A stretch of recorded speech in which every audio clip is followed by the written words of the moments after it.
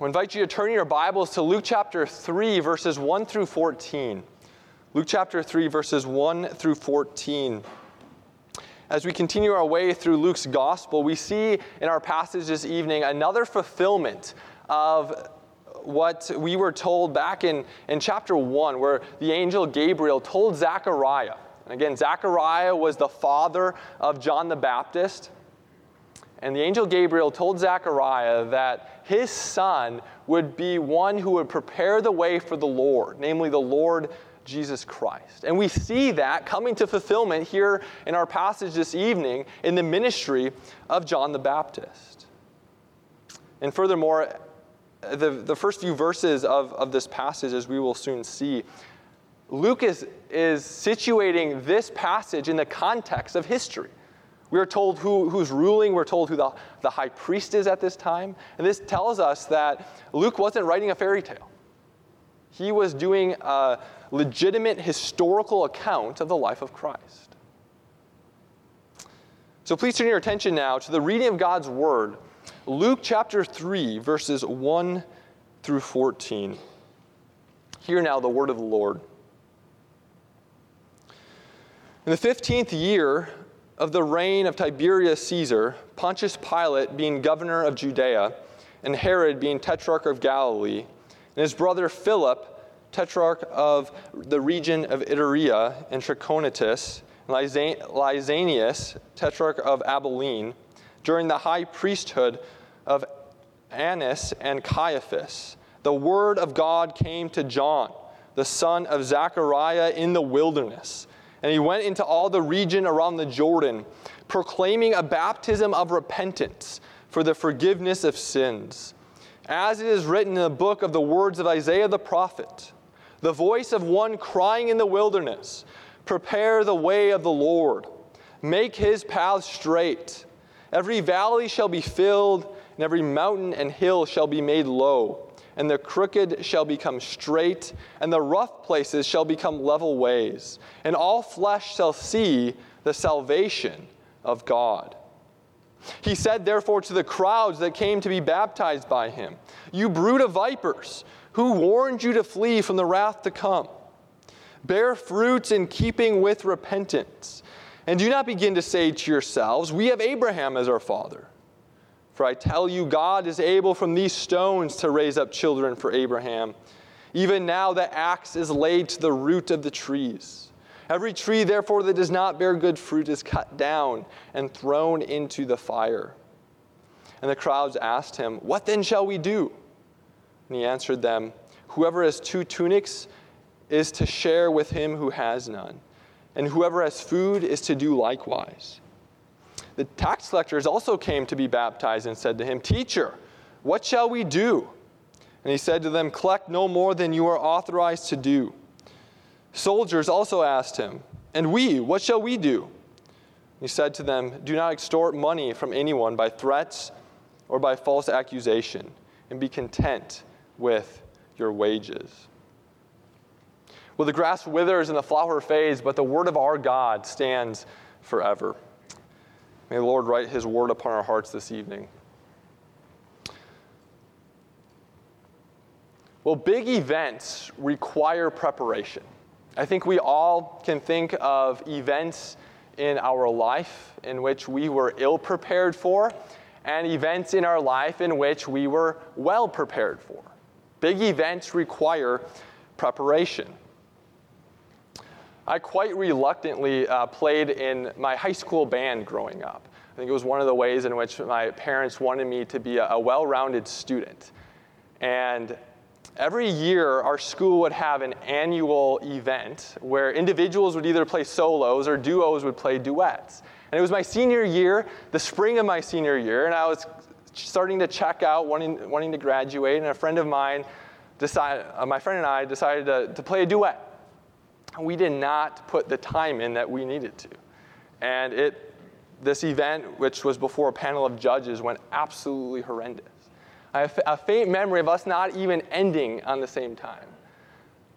Events require preparation. Well, John the Baptist, his whole ministry was a ministry of preparation. preparing a people who are not prepared for the coming of Christ. John was supposed to do what my band instructor didn't do, prepare an ill-prepared people for a momentous event. And for them, it was the earthly ministry of Christ, one of the greatest events in world history. And one aspect of John's ministry was his ministry of baptism. Now, there's lots of debate over the exact meaning of his baptism. And his baptism in which he administered is not identical to the baptisms that we've received, New Covenant baptism. In a lot of ways, his baptism was tied up with who he was and his place in God's plan of salvation. John the Baptist was the last Old Testament prophet.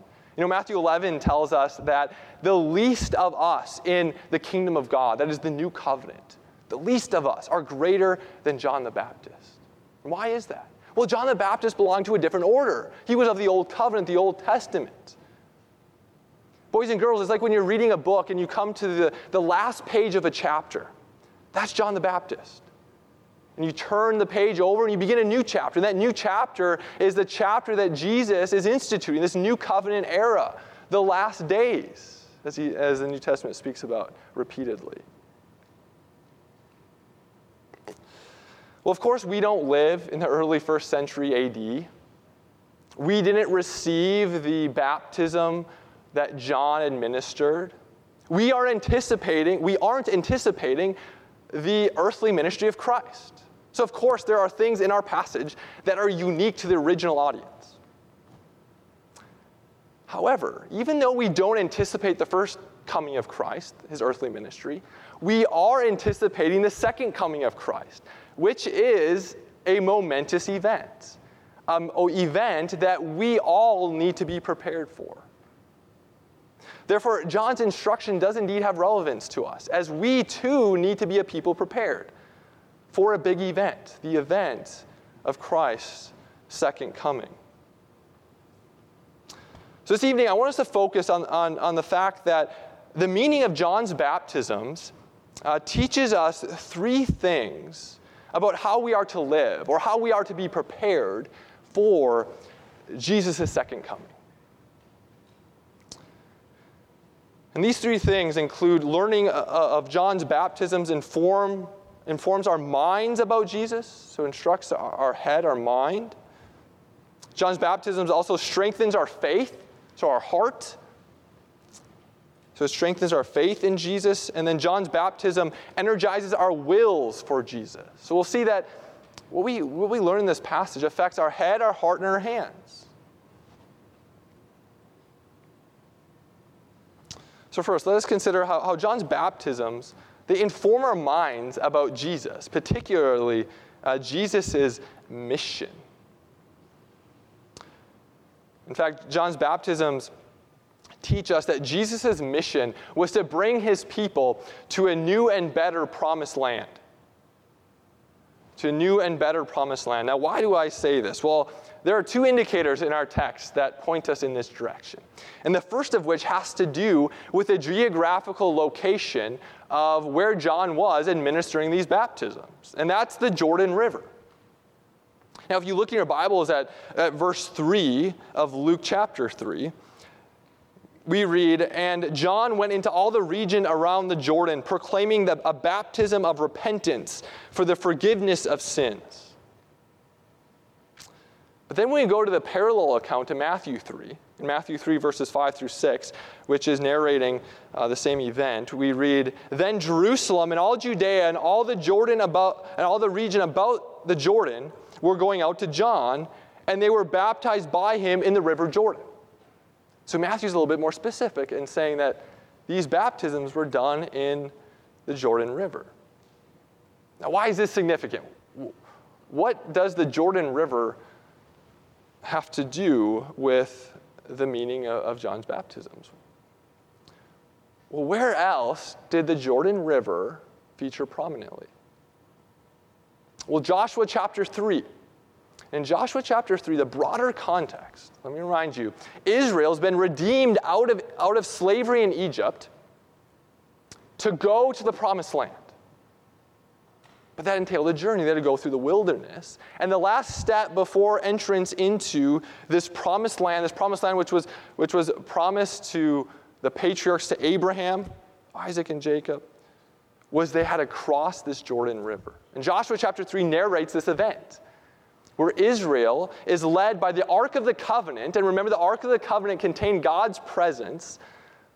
So in many ways, God was leading his people through these waters in a way that reenacted the Red Sea crossing. They went across this river on dry ground. And they went into this land that was promised to them.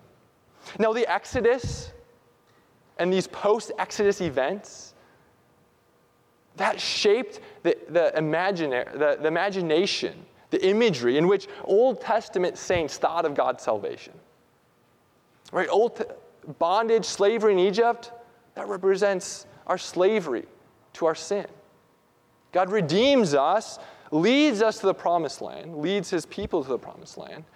And what does the promised land represent? Well, the promised land points to heaven. Hebrews chapter 11, we read that when Abraham received this promise of the land of Canaan, he realized that a piece of real estate in the Middle East wasn't the ultimate reference of this promise. He realized that this land pointed to heaven, to the heavenly Jerusalem and his heavenly homeland. So the promised land pointed to heaven. You know, in a lot of ways, it's like when you look at pictures in a travel catalog, right? Like a Costco travel catalog. A picture is not the same thing as going to Europe, going to the Bahamas or wherever. In a similar way, this land of Canaan was a picture. It was a small foretaste of what God was ultimately going to give his people. Thus, as John the Baptist is baptizing these individuals in the Jordan River, he's doing this as a means to prepare the people for Christ. And what's Christ going to do? Well, he's the one who's actually going to bring about the reality. He's going to bring his people not to the land of Canaan, but he's going to bring his people to the reality, the new creation. And that's what he does. And Paul tells us in Ephesians 1 that the Holy Spirit being given to us is the down payment of the new creation, which we are looking forward to fully entering on the last day. So John the Baptist is like, as he's on the banks of the Jordan, he's preparing the people for Christ, who's going to bring his people, lead his people to the new creation. Now you may be thinking, okay, isn't that reading a little bit much into this geographical location, this detail that's included in our text? Well, I think our second indicator, I said there's two indicators that lead us in this direction. Our second indicator confirmed that we're not reading too much into this geographical location. And the second indicator comes from verses 4 and 5. Here Luke tells us that John's baptism is in fulfillment of a prophecy that Isaiah gave in Isaiah chapter 40. So if you look in your Bibles at verses 4 and 5, we read, "And John went into all the region around the Jordan, proclaiming a baptism of repentance for the forgiveness of sins, as it is written in the book of the words of Isaiah the prophet, the voice of one crying in the wilderness, prepare the way of the Lord, make his paths straight. Every valley shall be filled, every mountain and hill shall be made low, and the crooked shall become straight, and the rough places shall become level ways, and all flesh shall see the salvation of God." As I mentioned, in the Old Testament, the Israelites were shaped by the Exodus. That was how they imagined God's salvation. And so in Isaiah 40, God's people are in exile. They're in Babylon.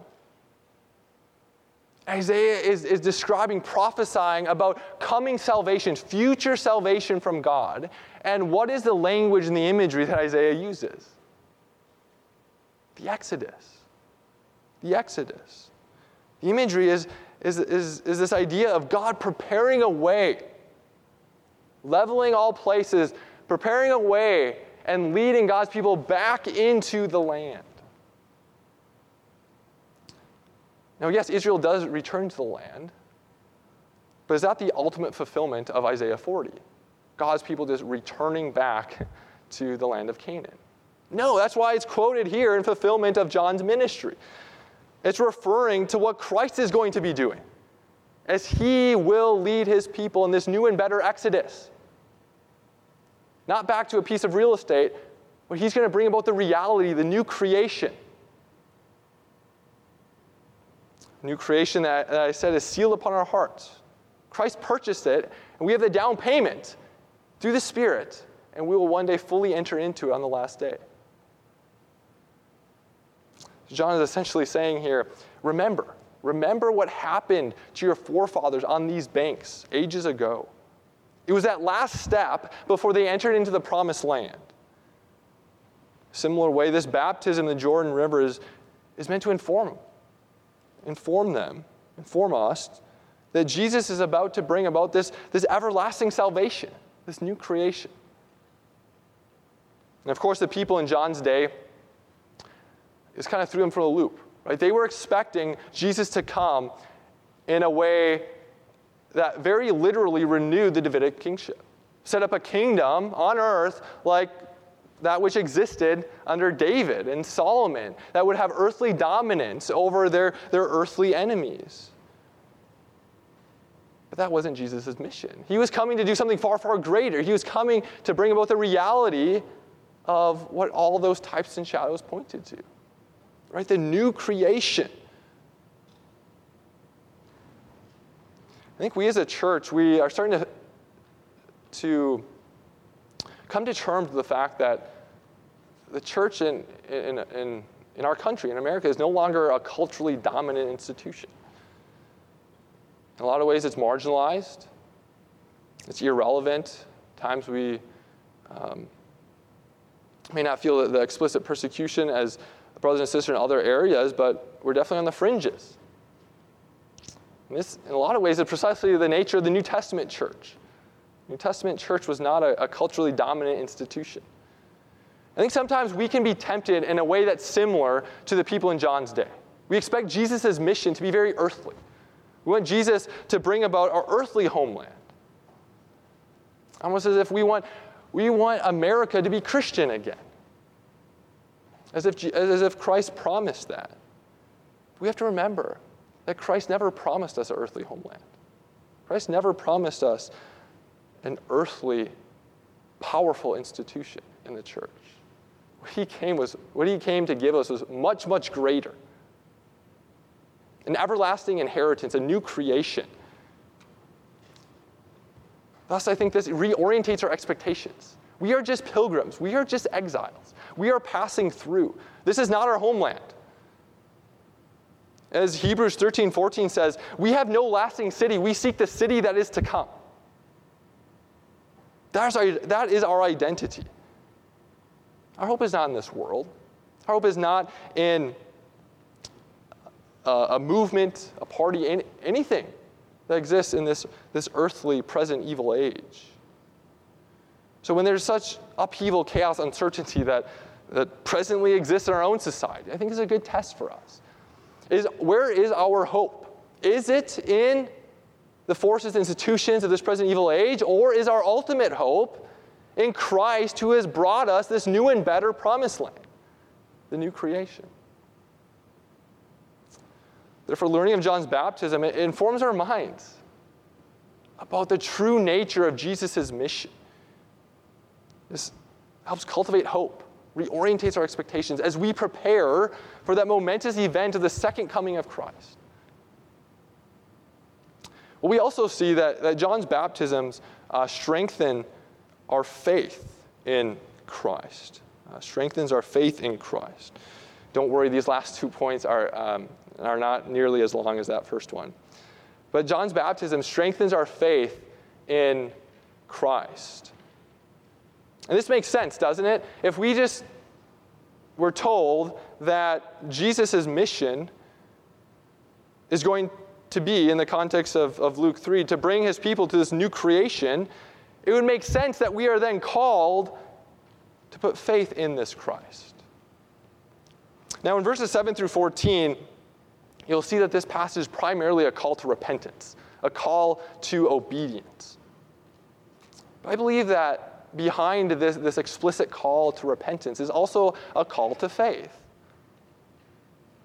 Now look with me at verse 8. Verse 8, John says this. He says, bear fruits in keeping with repentance, right? This is a baptism of repentance. So he says, bear fruits.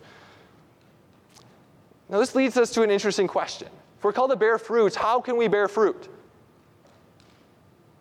Well, Jesus in John 15 also calls his disciples to bear fruit. But he says the only way in which you will bear fruit is by abiding in me, the vine. Just as a branch cannot bear fruit on its own. If you sever it from its life source, the trunk, it's not going to bear fruit. Similar way, we only will bear fruit when we're attached to the vine, that is to Christ himself. And that's why Jesus calls us to abide in him. To abide in him. And what does it mean to abide? Well, it means to place our faith in him. Therefore, in order to bear fruit, we first need to have faith. Our faith connects us to the life source, which allows us to bear fruit.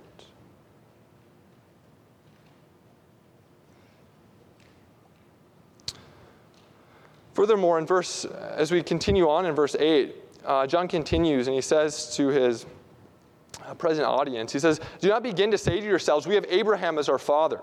For I tell you, God is able from these stones to raise up children for Abraham. He's telling them, don't trust in your family lineage. Don't trust in who your father was, who your mother was, who your great-grandfather was. Don't trust in the fact that you can trace your earthly descent all the way back to Abraham. It's not as if that makes you somehow more righteous than a Gentile who can't. He says that doesn't make you true children of Abraham. Well, this then leads us to the question, well, what is it that makes us the true offspring of Abraham? That is part of God's saving covenant community.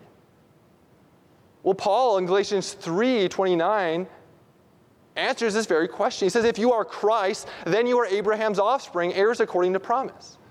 Faith in Christ is what attaches you to the lineage of Abraham.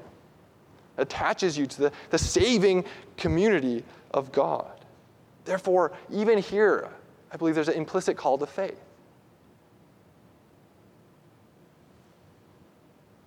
So before we can turn to John's call to repentance, we need to recognize that behind it is a call to faith. Just as John's hearers were tempted to trust in themselves, their lineage, their works of piety,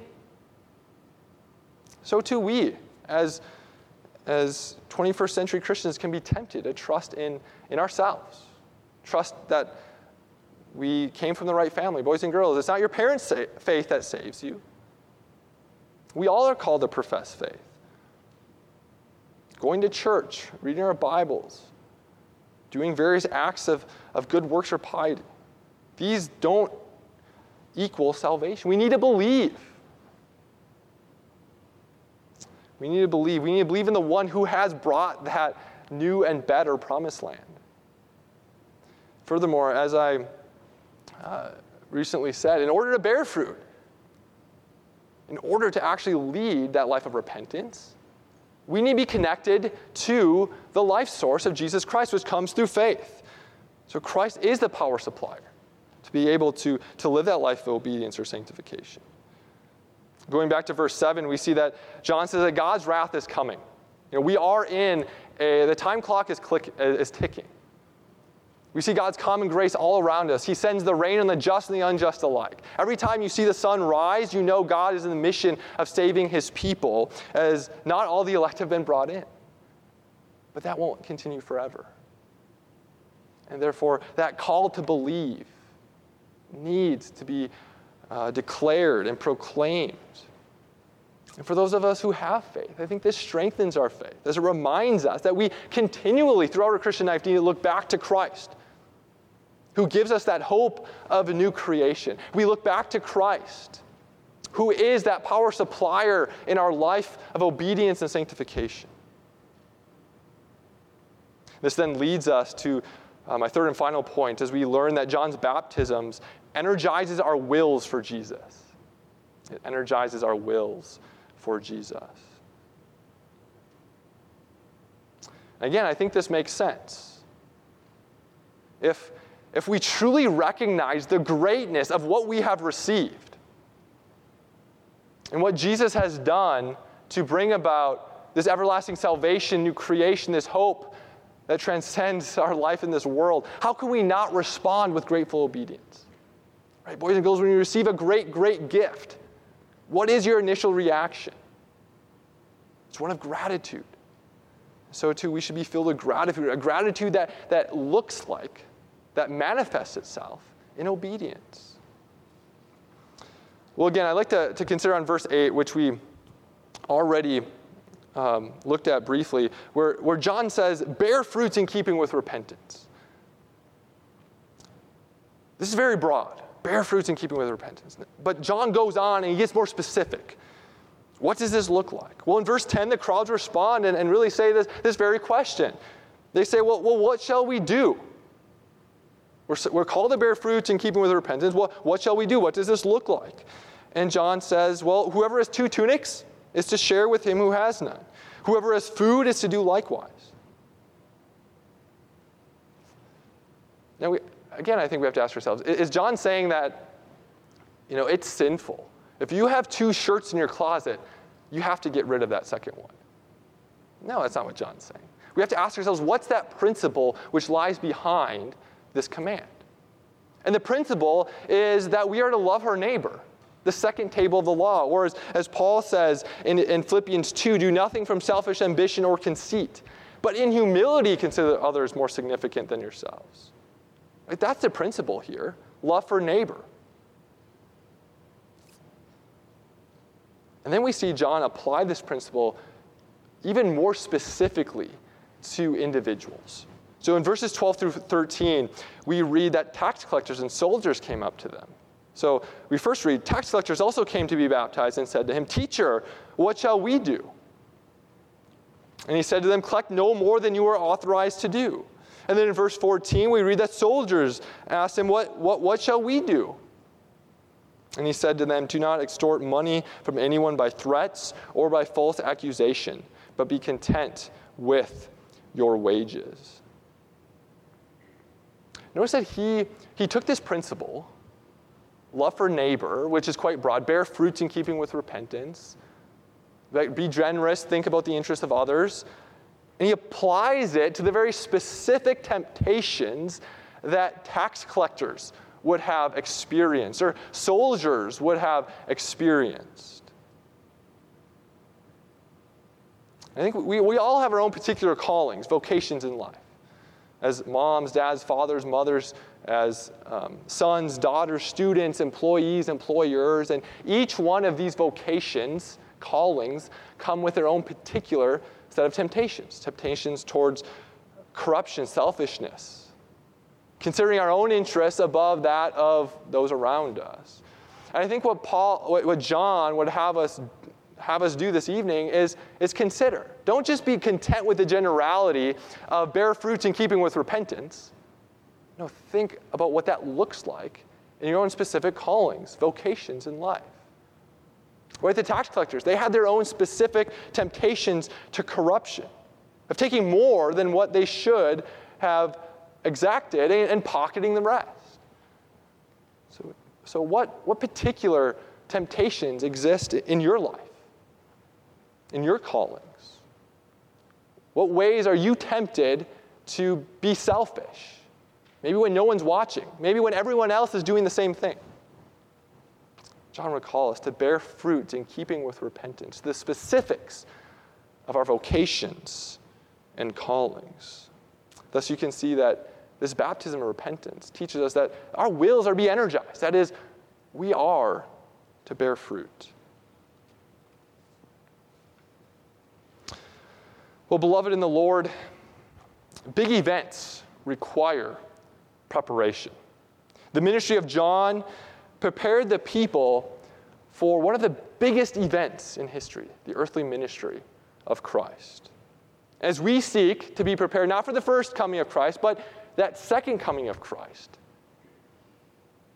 a momentous event itself, This text instructs our mind, our hearts, our hands to embrace Christ in faith, hope, and love. Hope, as we recognize that Christ has indeed brought about a new and better promised land. Faith in the one who has brought us this new and better promised land. And love for those around us. Let us pray.